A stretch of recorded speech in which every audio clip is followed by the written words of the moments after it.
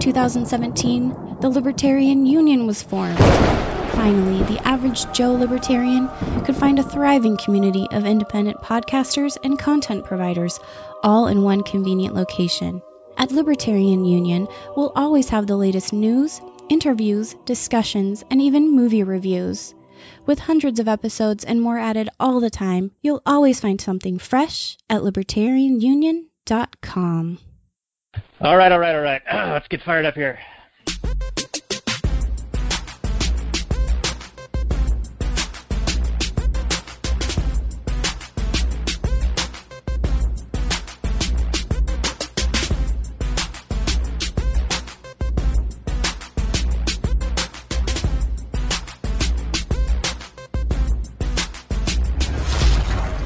Maximum freedom. Read. Stay on target. Maximum freedom. Stay on target. Maximum freedom. Read Rothbard. Hello and welcome to the Actual Anarchy Podcast, the podcast where we talk about movies and TV shows from an anarcho-capitalist perspective, from the Rothbardian angle. This is episode 78, and we're going to be talking about the Netflix documentary Evil Genius.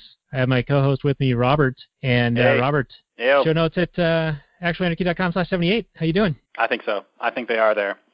Call me out, prove me a liar. I'm doing all right, man. Yeah, it's a nice toasty day in the valley. Yeah, doing good. Let's do this TV show thing. We're doing a TV show. You call this a TV show? We're doing a TV show.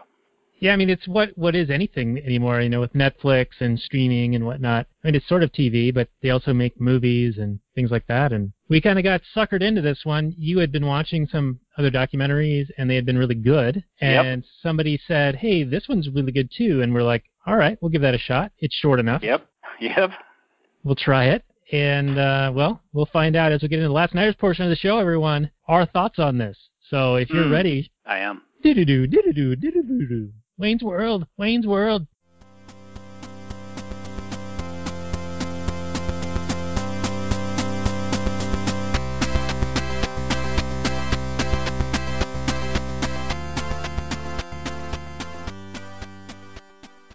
everyone, it's Daniel and Robert, the Last Nighters. We're going to be talking about a TV show this time. Normally we do movies, but we want to branch out a little bit. We might get into some other TV shows in the future. We've been having some requests from some of our listeners. So tonight is the Netflix documentary Evil Genius, and this is episode 21 of the show. You can find the show notes and more at lastnighters.com/21. We'll say hello to Robert before we get into talking about this movie/TV show, whatever this thing is. How you doing, man? Hey everybody, how you doing? Robert back again for something a little bit different this time. Yeah, we were. I originally watched the Making a Murder documentary back a couple months ago, and I was just super fired up and pumped about it, and I really wanted to talk about it. But due to the nature of what we do, it's kind of a long-form show. It's 10 hours, and we're not really sure how we would break it up into episodes, and it's a big time commitment for Daniel, and, it's an undertaking, and so we haven't done it yet. But then we saw this Evil Genius, and it's kind of like on everybody's lips right now, a little bit. And so we thought we might jump on that because it is shorter. And so here we are doing it, and then maybe we'll do some more of these in the future because, man, some of these are really good. Others, not so much. Yeah, and spoiler alert, this is one of the not-so-muches, unfortunately. And there's not a whole lot of Google information on this. I mean, you do a search for it, and there's a bunch of stuff, but there's not like with a film, how we traditionally do the Google description and the ratings and all that. It doesn't really exist here.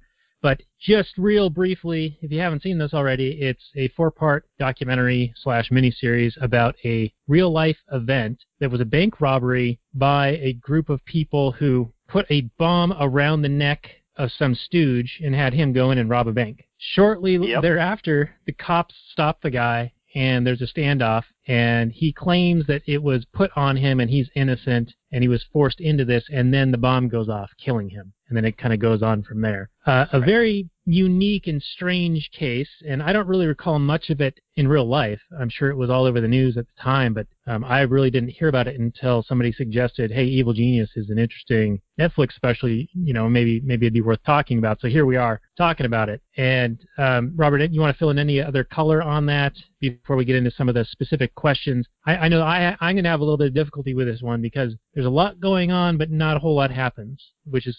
Yeah, not a lot whole happens, and there is a fair amount of data thrown at you, and who's telling it kind of gets down to a he said, she said. There's a whole lot of he said, she said in this show. So much. There's a couple accomplices, and they're all saying different things. And a lot of it, for me, came down to, well, this person's clearly lying. Versus this person might be telling some truth. Who knows? But they all said opposite things, each accusing the other. And there wasn't a whole ton of evidence, except towards the end, they kind of revealed a bit of the evidence that kind of, pointed to one of these people. But it was really just a matter of, well, who was the actual mastermind? Does it really matter? These people were all involved. They're all guilty. So it kind of, for me, it comes down to, was it handled properly by the cops? No. But is any case ever handled properly by the cops? So it wasn't a big surprise to me when they bungled it. It's like, yeah, par for the course.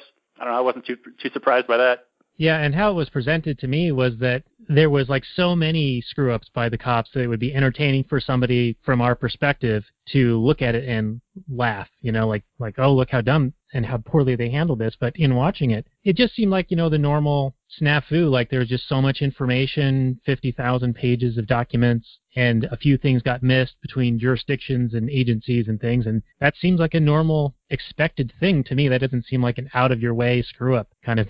Well, and imagine being the guy that's responsible for searching that lady's house. And you're supposed to find clues, and, what a nightmare that would be. Yeah, if the one takeaway I got from this was that if you're a hoarder, you might be on drugs and you might be an evil mastermind, because every single participant in this, from the fishing buddy to the old flame to the crazy lady, all lived in total hoarding squalor. All of them did. Yep. Yeah, they described the house that the crack whore would turn tricks in. Sounded horrific. The lady's house where the dead body was in the freezer sounded like some kind of thing out of a nightmare. None of it was great. So yeah, these were not, I don't know. Then again, there's all kinds of, crazy squalor people that don't go around killing pizza delivery guys. So I'm not trying to paint with a broad brush here, but I don't know, man. These people didn't seem like they were on the level. They didn't seem like they had everything upstairs, especially the lady. Although even the guy, the main bomb maker guy, and I don't remember, you probably have the names written down, but I can't remember quite the names just now. But even when he would go around telling everybody else that he was the smartest guy in the room and all that stuff, Rothstein. That was just begging to be known as, hey, I'm the guy that did it. When you go around talking to some people, bragging about how smart you are and how everybody else is really a big dummy, and it really, it's one thing to think that you're smarter than a cop. I have been guilty of that many, many, many times, and it's true because they don't really pick out the super smart people. In fact, if you have a really high IQ, you test really high, they go, maybe police work's not for you because it's a really boring job. And they also want people who are just going to follow orders anyway. But this guy was so arrogant about it, and he thought that he could just, get away with whatever because he was so smart. In fact, the lady did too. And I don't know do you think that the whole having a guy in your freezer was part of the master plan? That just seemed like a breakup between the two, and then the one was going to be vindictive and try and destroy her. I don't know, it just kind of turned into a shit show. Like they had this plan that failed, right? Because their dupe got caught by the cops like immediately. And even then he only had like $8,000 in till money, not the $250,000 that he wanted. How smart are these people really? Yeah, it seems like a really bizarre situation. Let's set the scene. Marjorie's the crazy lady. Bill Rothstein is the old flame love interest.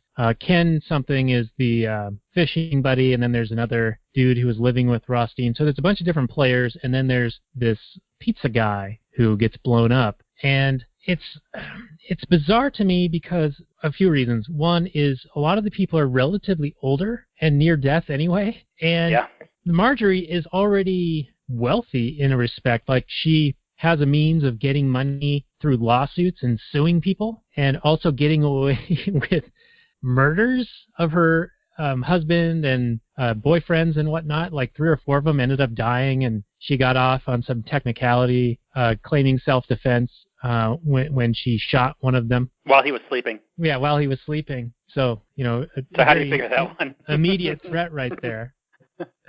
But all right. So here's one thing that really, really bothered me. This Brian guy, the guy who's the pizza dude, and he gets killed. The police have no leads, right?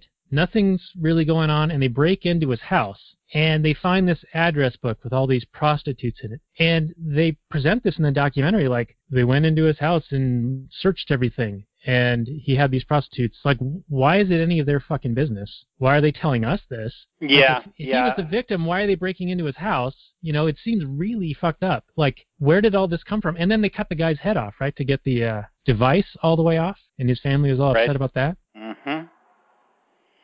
Yeah, I mean, at one point, I think they were trying to determine whether or not he was, an accomplice or a part of this, right? I mean, I would say that the bomb blowing up and him dying kind of absolves him of any culpability. Kind of. Now, he could have been backstabbed.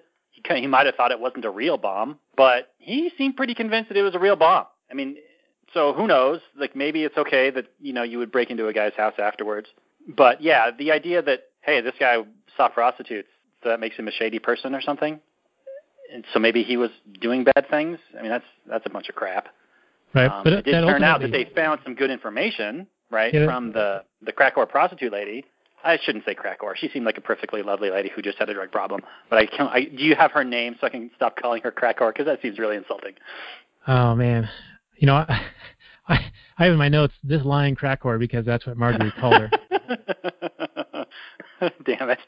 Okay, the very nice drug-addled prostitute lady who had a drug problem, who actually liked Brian and thought that he was a very nice person and actually might have given birth to his son. She ended up confessing and actually providing some pretty solid evidence. But she was ultimately responsible for finding him and providing him as a dupe for these people. But she didn't get any of the heat for this. No, she didn't. Neither did Bill, really. I mean, he cooperated with the cops so that he would never face any jail time. He was just on parole the whole time, right? Or parole, I guess, or whatever it is. Oh, the Rothstein guy? Yeah, he was cooperating, and so he was free on his own recognizance or something. Yeah, but something like that. He also knew that he was dying. I wasn't quite sure on the timeline of that. Did he know he was dying from right away, from the get-go, or was it way later? Because it seemed like he lived for many, many years and then died of cancer. If I recall, he died in 2004, like this time of year. So, June-ish, 2004. And all the events happened in September or October 2003. So it was 7 or 8 months later that he died. And if you've got that much cancer riddling your body, I think that you're aware of it at least, 6-7 months prior, you would think. Are you sure about that? I thought it was more like he died in 2014 or something, but I could be way wrong. No, I think you're way wrong. I think that's when Marjorie died. But anyway. Okay. Anyway. I think that he knew that he was going to die, and that's why he was a participant in this. It was like perhaps the opportunity for him to exhibit how smart he was. Because here's the other thing with the police. They had no leads other than Brian saw prostitutes. And then the case went cold for a few weeks until all out of the blue, Rothstein calls him up and says, hey, you need to come get Marjorie. She's got a dead body in the freezer here. And then he goes in and interviews with them, and that gives momentum to the case, even though he claims it's unrelated to the Brian stuff, to the pizza thing. Right, and that was clearly suspicious when they kept saying, this has nothing to do with this. Why would you even feel the need to say that? Yeah, even though the pizza was delivered right next to my house. Yeah, and she just happened to be at all these locations, these key locations the day of. Oh, I was just out and about, driving the wrong way on the highway and stopping at the Shell station the exact same time when the call was made. Yeah, with her to be there. Cruella de Vil eyes, right? She's got some crazy eyes, man. Oh, she's got the super crazy eyes. She should have known better than to go into public, because she's going to get, if anybody sees her, it's going to be a thing that happened that day to that person that they're not going to forget. I saw somebody with the crazy eyes. That's a thing that sticks out in somebody's mind. Yeah, she sure did. She started out, pretty good looking, and then she really let herself go, or things kind of went tits up at some point in her lifetime.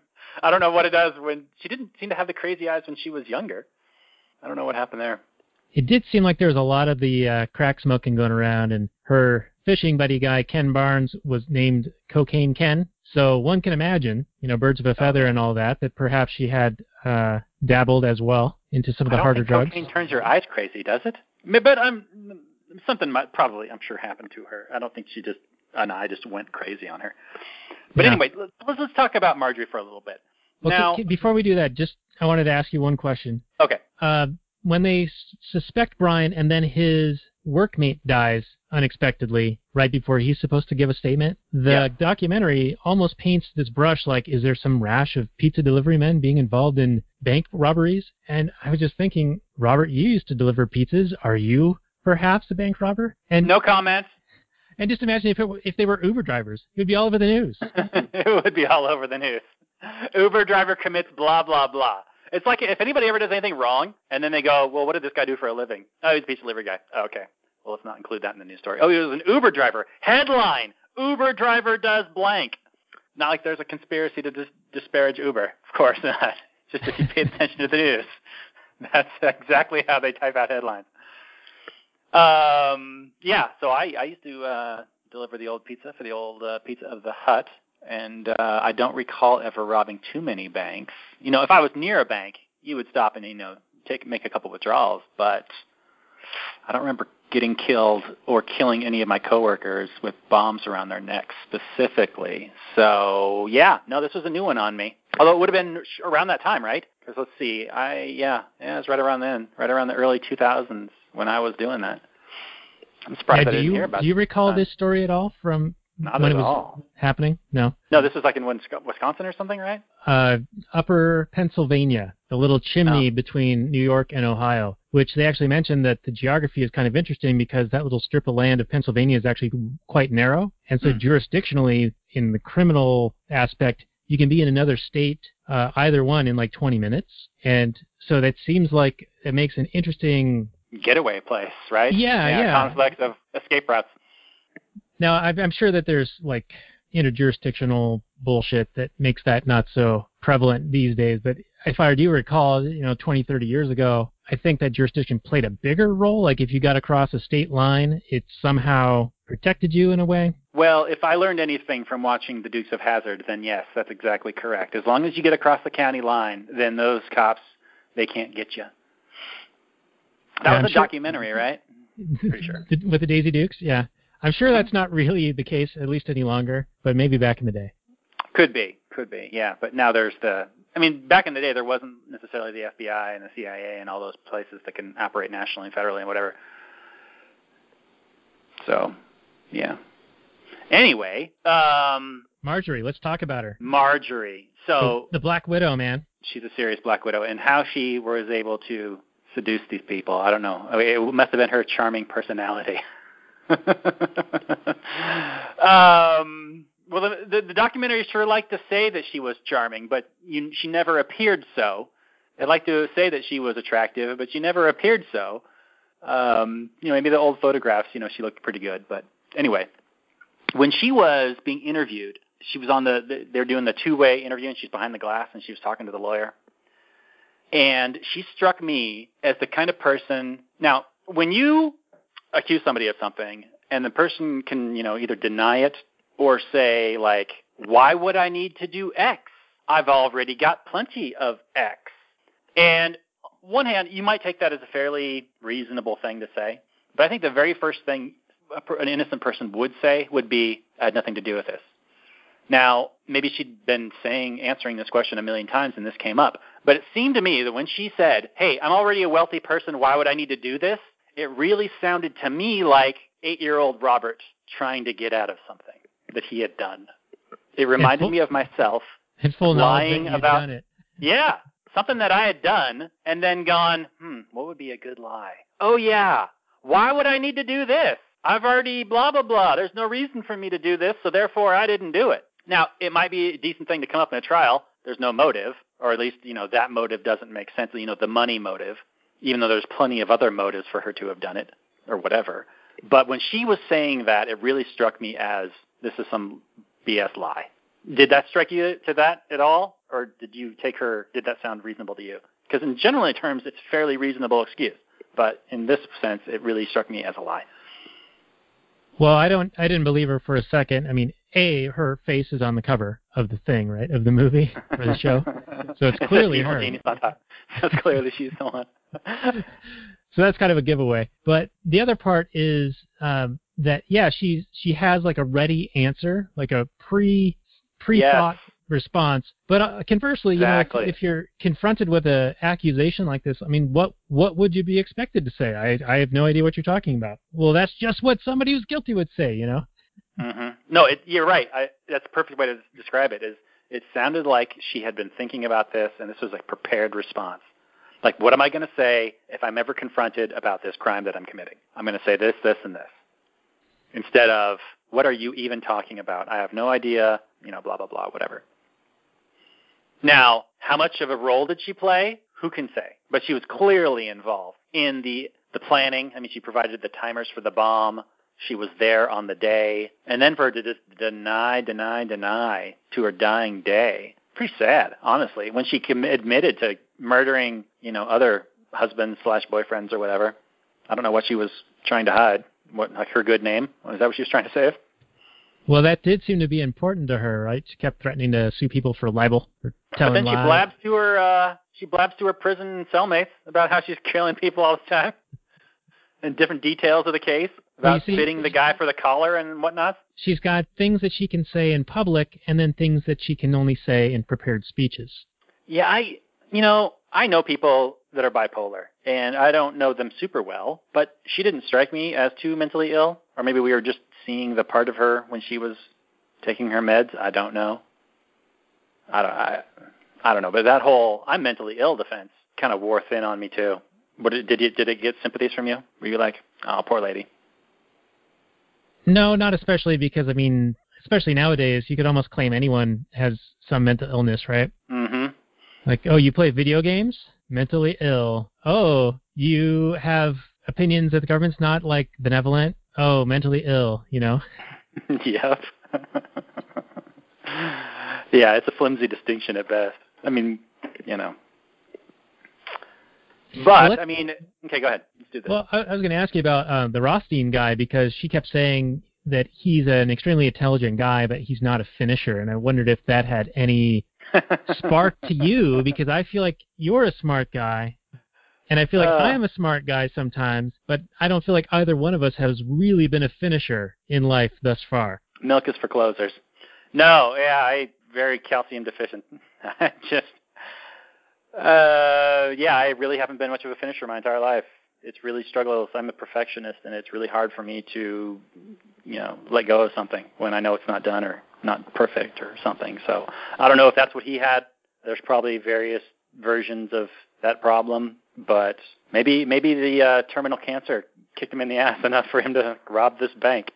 I don't know. I mean, if he had, what was the motive here really? Did they really think they were going to get $250,000 from this bank? I mean, if they're that smart, do they know that the bank doesn't have that on hand, or that the bank vault is only open in such times, or that whatever? Right. And then their plan for, go ahead. And then going on this random ass scavenger hunt that didn't even have enough time to actually get to the checkpoints to allot the victim more time. Yeah. So what are they going to do? Yeah, but that wouldn't even lead him to being able to get away with the money, right? Or he dropped it off in like a garbage can, right? Was that the thing? Probably. I don't remember.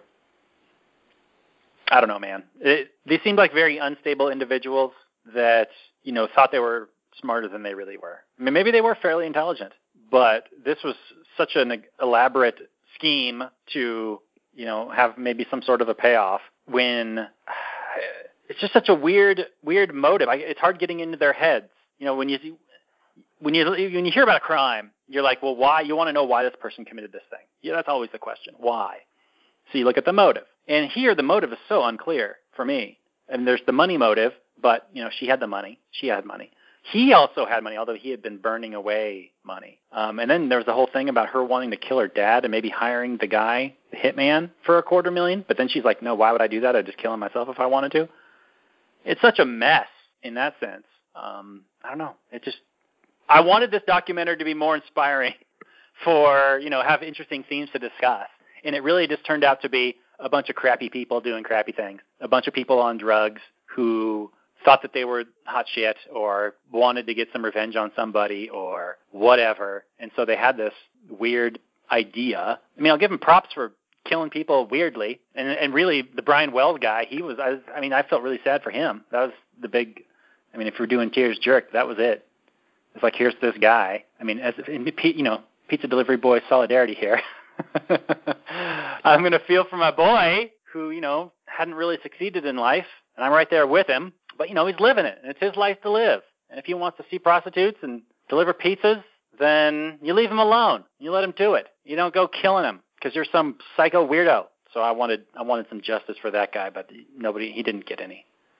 The lady died in prison, and the other guy died from cancer, but neither of them got prosecuted for his murder. Or yeah, did she? No, they did not, I don't think, because they had ruled that he was an accomplice, even though the crack whore finally admitted at the end that she had manipulated him into being their stooge. But because he died as a result of committing a felony, then there's no criminal charge in the murder, right? Which is ridiculous, but that's what you get with government. You get some kind of rule that applies that they're going to apply unilaterally instead of looking at each case individually. Yeah. Now, the Rothstein guy, he did get, the charge against him was abuse of a corpse because he had put the guy in the freezer. Mm-hmm. And the irony of that is that that's exactly what the cops did to Brian. Yeah. But when they do it, it's fine, Daniel. The rules don't apply to everybody equally. Now, I would say that, they were attempting to discover, the culprit.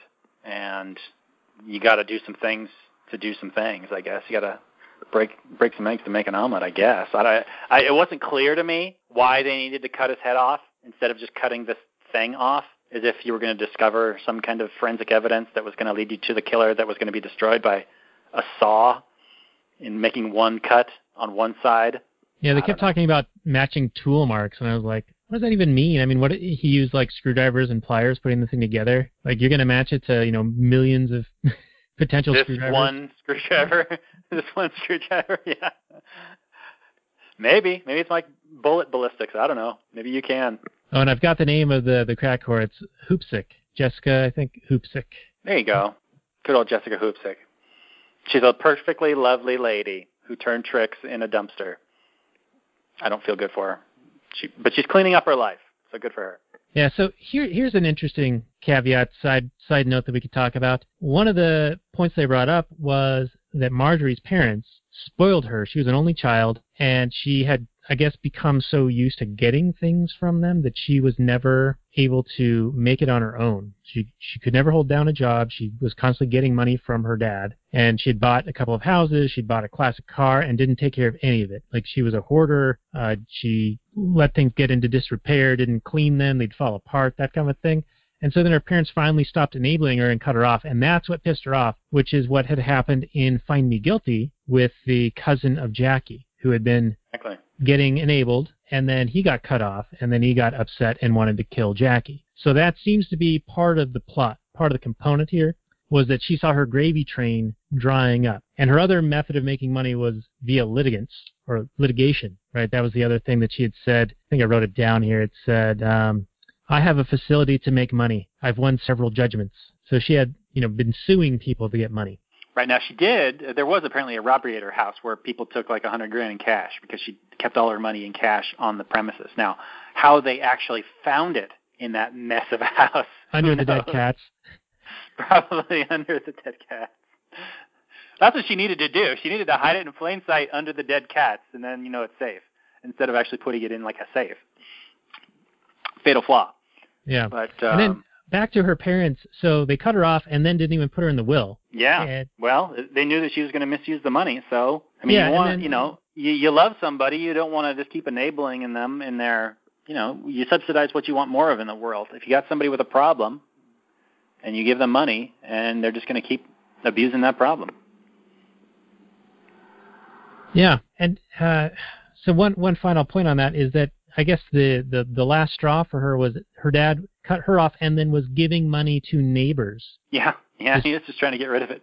Or just scenes like, that to people that he thought were like worthy causes, as opposed to his own daughter, which would be terrible. Something to be said for spoiling your kid. Not to say that all spoiled kids turn out terribly, but you really need to look at incentives and, when raising a child. And if you're just going to baby them, then they're going to grow up to be babies. So I only have a couple of more points, and then maybe we can compare and contrast to some of the other documentaries that you've been seeing on the Netflix. Yeah. So my two other points were the quote-unquote CSI effect, that the FBI agent was saying that they wanted her to cop a plea, but she wouldn't, and they knew that they didn't have shit when it came to forensics. And with CSI popularizing the whole concept of, they can go onto a scene and find all of these fibers and bug larvae and how long that they have been hatched and all these things. There's an expectation in the general population that the juries are pulled from, that you need this level of evidence and that it's available. And if you don't have it, that's very damning to your case. And so that's why they were really pushing for a plea, and she was smart not to do it. But it's also why they want to avoid trial. Right. Yeah. The government usually wants to pressure people into a trial. I mean, usually wants to pressure them into copping a plea deal. Because one, it admits guilt. It kind of vindicates their position. They don't have to go through all the effort and the length and the time of the trial. And it increases their numbers. It makes them look good. And then it also, puts a person in jail and creates another criminal. So you have another disarmed citizen. I mean, it's just a win-win for a state control. So I can see why they want to do it. But, in the sense that if you're charged with some BS crime, man, if you can, and I understand why people don't, because it is lengthy and it is expensive and it is just exhausting. And it's just soul-destroying to, defend yourself against all these ridiculous accusations. But the federal court has something like a 98% conviction rate because, the government has amazing resources that they can throw at you if they really want to put you away. And the average human being just cannot stand up to that. So, when anybody is smart enough or knows their case enough, the specifics of their case, to stand up and say no, take me to trial, you got to kind of respect that. So, I mean, as much as I think that she was a guilty human being, I kind of respect her for doing that and taking that stand. Yeah, it's an odd thing to respect this person who clearly did some evil shit, but yeah, you're right. I mean, she at least had the balls to say, all right, prove it. Yeah. Which is sort of the whole point. I mean, the whole innocent before proven guilty concept has been seemingly thrown out the window. Certainly has. I mean, all you have to do is say somebody said something bad, or, you can see with the Me Too moment like Louis C.K. I was ranting about this the other day. I mean, there's a new piece on, I think, Vulture that a comedian came out and said that, Louis C.K. asked me to watch him masturbate. And so then what follows is like 5 pages of her talking about her being a victim, about how he asked her a question. I mean, if all it takes is to ask a question and that makes you a piece of shit and guilty and everything like that, I mean, this is, hysteria. I prefer the innocent until proven guilty. I mean, the Duke lacrosse team was vilified up, left, down, right, and center. And that all turned out to be a bunch of crap. But I bet you there's people today who still think that they're all terrible people because you get the accusation and it's plastered all over the headlines and the news cycle goes for like a couple of weeks about a thing, all saying how they're terrible people. And then it turns out it's a bunch of crap, weeks or months later. When it does come out that they're innocent, it's like, we were wrong about that. I was innocent. And then moving on. Yeah, there's like one little minor retraction somewhere. Yeah, it's like, you talked about this shit, Frontline News, for 2 months, and then you get a page 12 retraction in like 30 words. You're just destroyed. You're absolutely destroyed, and it's absolutely guilty until proven innocent. So it's unfortunate, the world we live in. I appreciate the due process as much as it's been eroded around the world, and especially in this country. Yeah, so that takes me into the next question for you, the presumption of innocence no longer being a thing. Her lawyer back from the 1984 self-defense murder of her sleeping boyfriend, her lawyer said that the mental health system kept kicking her back out and that he had had her committed 4 times, and he thought that she should have been in a psych ward for the rest of her life without trial to protect society. This is her lawyer speaking, her defense lawyer. Mm-hmm. Now, Well, I did appreciate that. Oh, go ahead. Well, I mean, that just totally throws out due process, right? Oh, lock her up, put her in a psych ward. We got to protect society. Oh, sure. Well, this reminds me of the Making a Murder, where the teenager's lawyer essentially berated a confession out of him. His own lawyer, his own defense lawyer. He's like, we're not leaving until you tell me how you murdered these people. And then handed over that information to the prosecutor. What? Anyway, totally side. But yeah, well, I thought it was interesting that she even, pretended to be crazy to go into the crazy ward in prison because they had better food. It seemed to be a thing of convenience. Like when she wanted to be crazy, she could be crazy and she could fall on that and use it as a crutch and as an excuse. And then when she wanted to be lucid and you wanted people to believe you, then all of a sudden she was making sense or some semblance of sense and you're supposed to take her seriously. I understand that bipolar means that you're not, sometimes it's on, sometimes it's off, but it sure seems to be some sort of a convenient excuse that, oh, that was just temporary insanity, or, oh, I was just crazy at that point, now I'm fine. Yeah, you know what I'm saying? Seems to be some sort of a catch-all. Yeah, well, it certainly seemed to be her economizing, taking her available resources and using them by whatever means she had available to achieve the ends that she was desiring. So when it was convenient to be crazy, she used it to get better food and move to another facility. And when it was convenient to be lucid, she did that. She was gaming the system, if you will, and it makes a lot of sense. Yeah, it's a rational thing. Believe me, that sure is rational. If there are these loopholes or, you're following these rules, you want to play their game, and they allow for these, concessions, take advantage of those concessions, I suppose. It makes sense. I mean, it's a bullshit game anyway, so what do you care? I mean, I think the whole system is a bunch of crap. So, if I were to play it dirty, I wouldn't necessarily fault someone for playing it dirty. You know what I'm saying? Yeah, I'll agree. And one final note that I have is the courtroom artist. He said at the beginning of the trial, he was drawing her from a perspective of her being menacing and dark and evil. But then after she took the stand and told him about her poor childhood and she was winning over the jury, then he started drawing her in a more whimsical light and, less menacing and things like this. And I just wondered if that struck you at all, because you're an artist as well, on a few counts. One is the perspective of the creator and how that influenced the art that he was creating, and thus the message he was sending to people who were seeing it. And then, because that clearly influences, right, what's the public opinion on this stuff, because this is the pictures that show up in the newspaper. For some reason, courtroom artists are still a thing, weirdly. Oh, yeah. So your thoughts on funny, that? Well, I will add my thoughts on that. Yeah, it's very, I would say it's natural for the artist to, I'm sure as part of their job they're supposed to, draw them as they see them, but you can't help but have your own hand and your own perspective in there when you're doing it. And that's just, otherwise you'd just be taking photographs. So I don't begrudge the person. As you learn more about a thing, you watch some piece of news or you watch some movie, and at first the person's the villain, and then it turns out that they're not the villain because you got new context, new information. Yeah, you're going to perceive them differently. But yeah, I would say that it's open to abuse. You could definitely color, draw somebody as this complete fanged monster in a courtroom drawing and completely turn public perception against a perfectly fine, normal human being. And this leads me into the next thing I want to talk about, is that the exact thing happens at the end of Wild Wild Country. It's Wild Wild Country. I want to hype the shit out of this documentary. This is the documentary that I wish we were talking about right now. But there's this Indian guru guy who comes over to Oregon, and he sets up a commune. And feathers get ruffled and hijinks ensue, and it is every which way. There's all kinds of things going on. There's such a clash of culture. But at the very end, he gets put on the stand in a courtroom. And he is very much depicted as this Darth Vader emperor, evil emperor guy. And the world hates him, like the U.S. press at least. The very tide in the sentiment against this guy is very, very strong. But inside, the people that follow him, and I would say that the documentary does a great job of showing both sides, although I would say it leans more towards the side of the guru.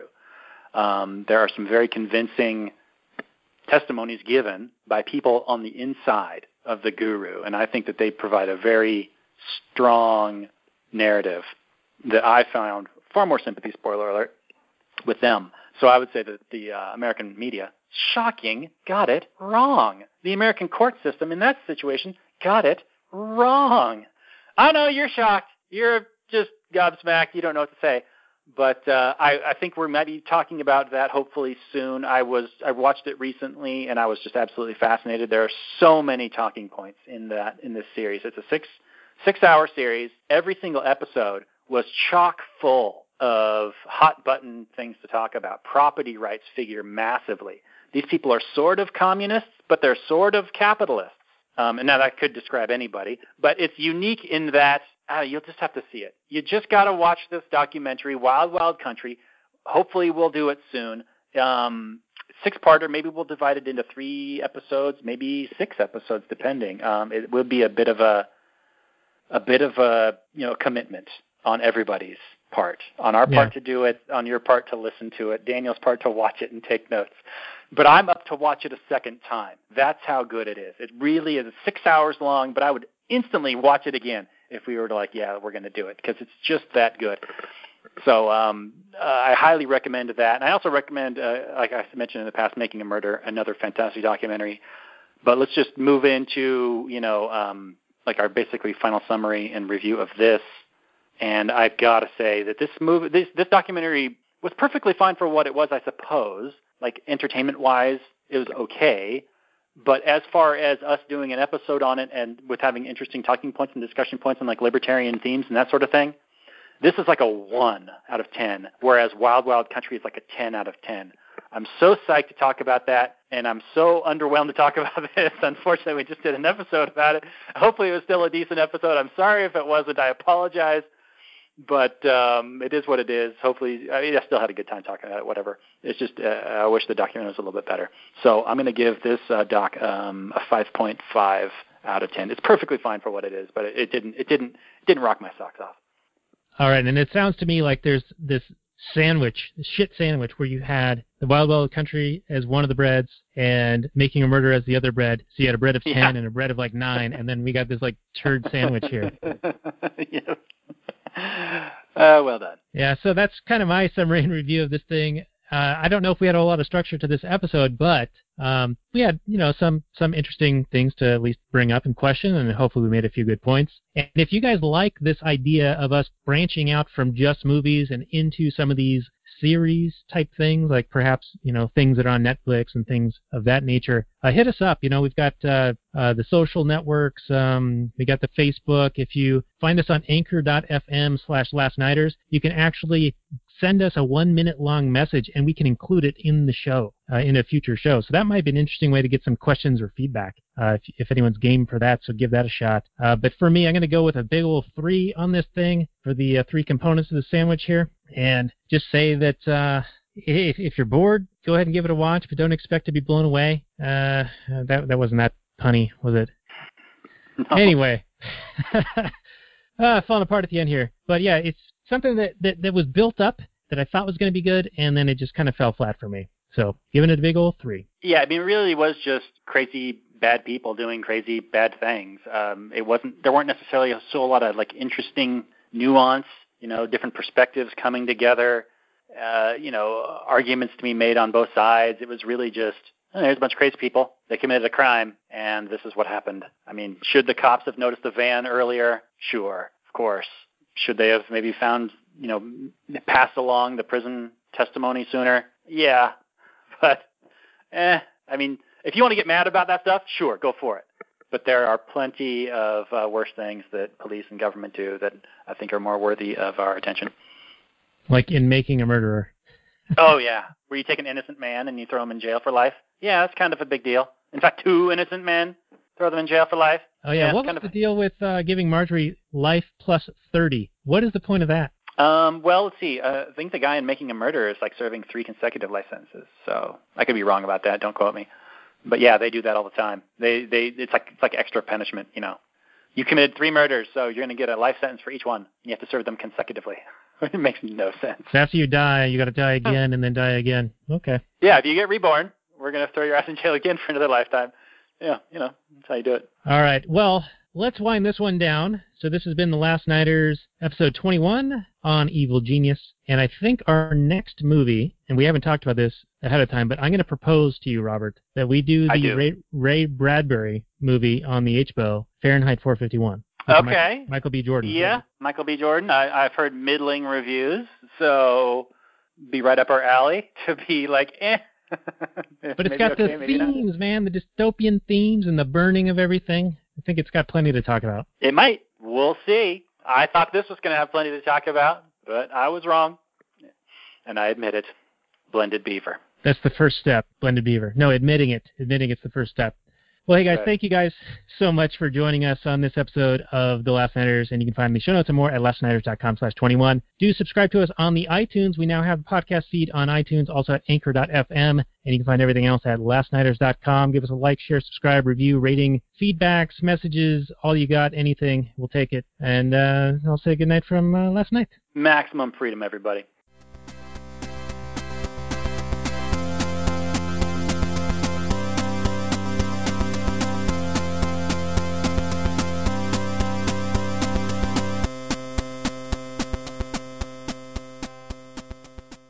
And continuing that podcast on the Actual Anarchy podcast, redundant. Yeah, this was, like we were saying, a bit of a turd, but still, you know, we get to chat and hang out. And I think really that is one of the highlights of our show, is just two guys chatting. Yep, just chewing some scenery. We still did that. Filling some airtime. Complaining about a thing.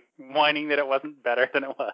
Speaking of whining that something's not better than it was, I keep saying, you know, hey, I'm going to stop debating on Facebook, and I have been laying it out there for the last 2 or 3 days, tussling with these commies, and, well, we're not actually communists. You don't even know what socialism is, man. We're democratic socialists. It's like, all right. Tell me what definition you're using, and I'll still tear it apart.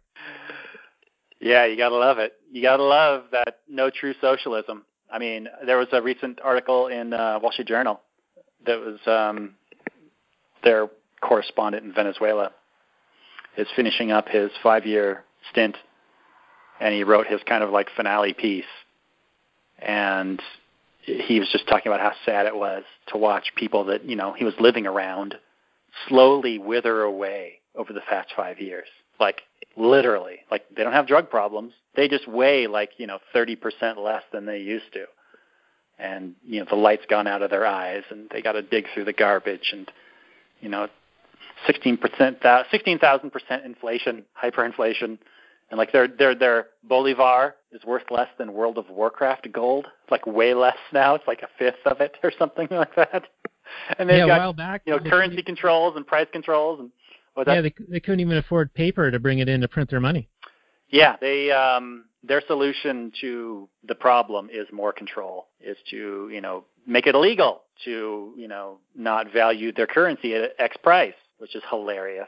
So, and then of course Maduro gets reelected, and all he did was say, like, you know, reelect me, and I'll give you, you know, everybody will get food. that's how you bribe people in Venezuela these days. Everybody's starving. There's like 85% poverty rate. Yeah, socialism, man. It's doing great. And then people come along and say it's not real socialism, and they're like, I'm like, well, good.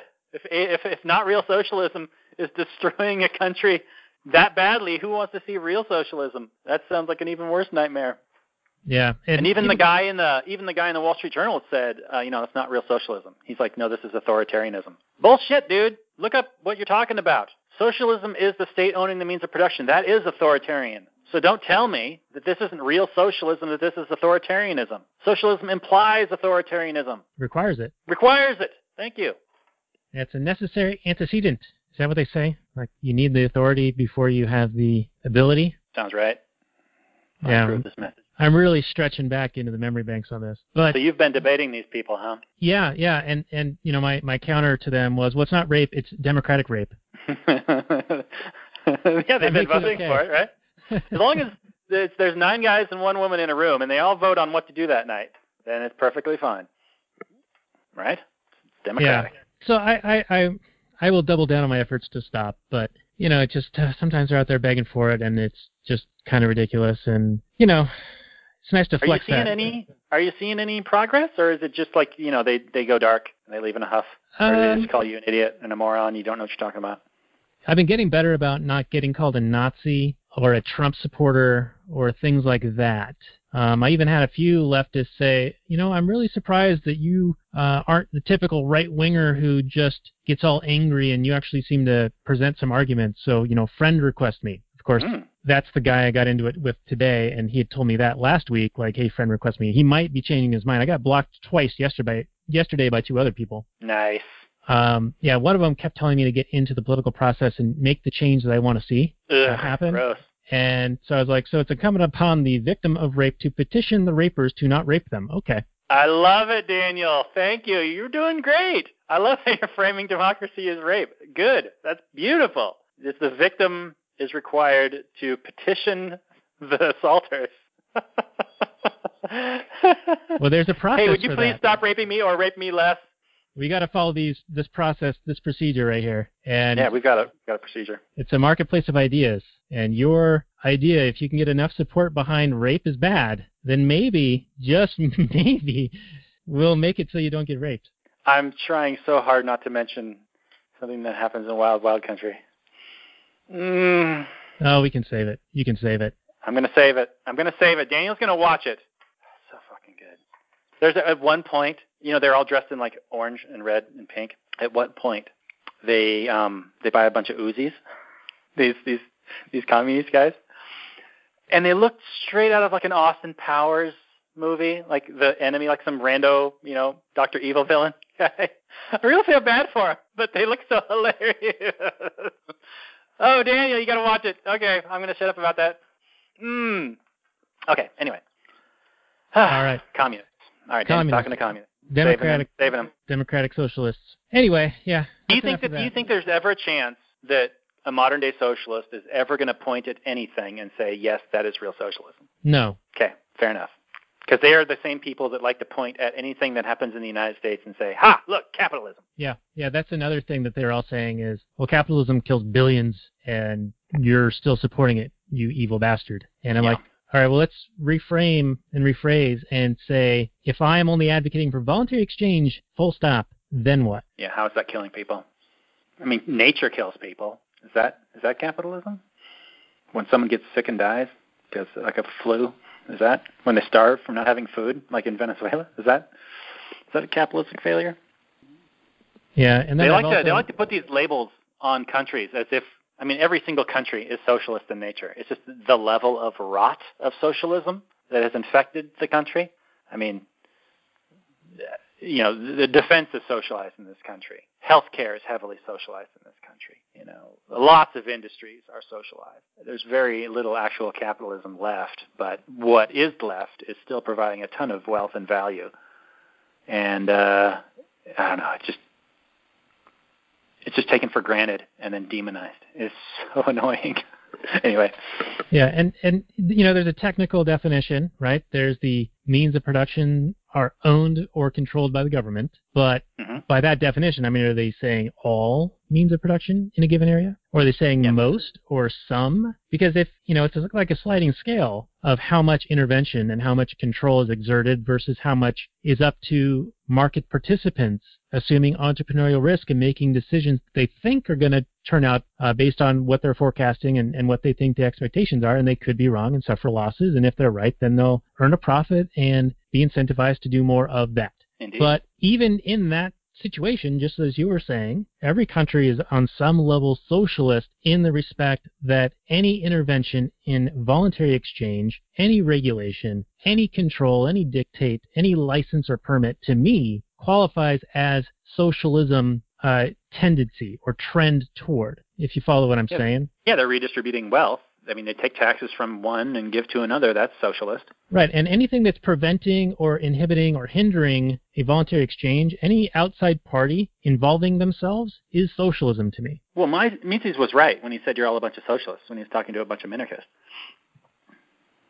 Well, he was a minarchist too, so I don't know really. Wait, who was he talking to when he said that? Well, he was right about it.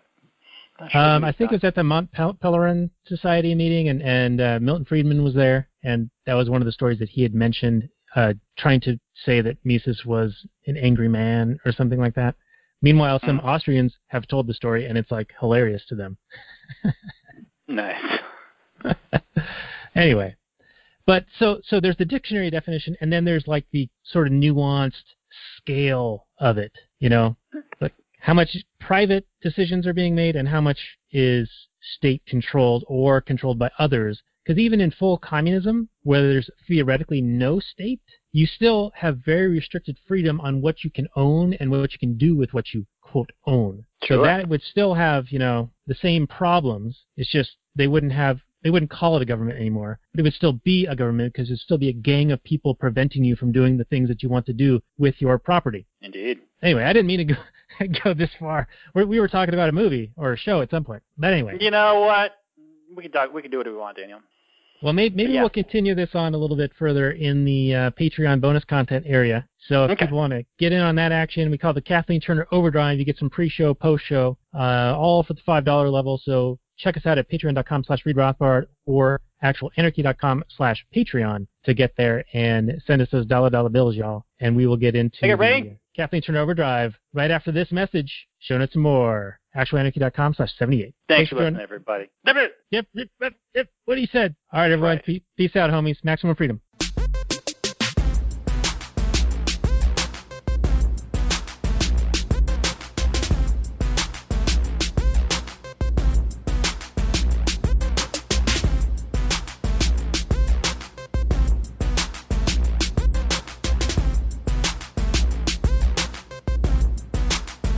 The Chipmunks.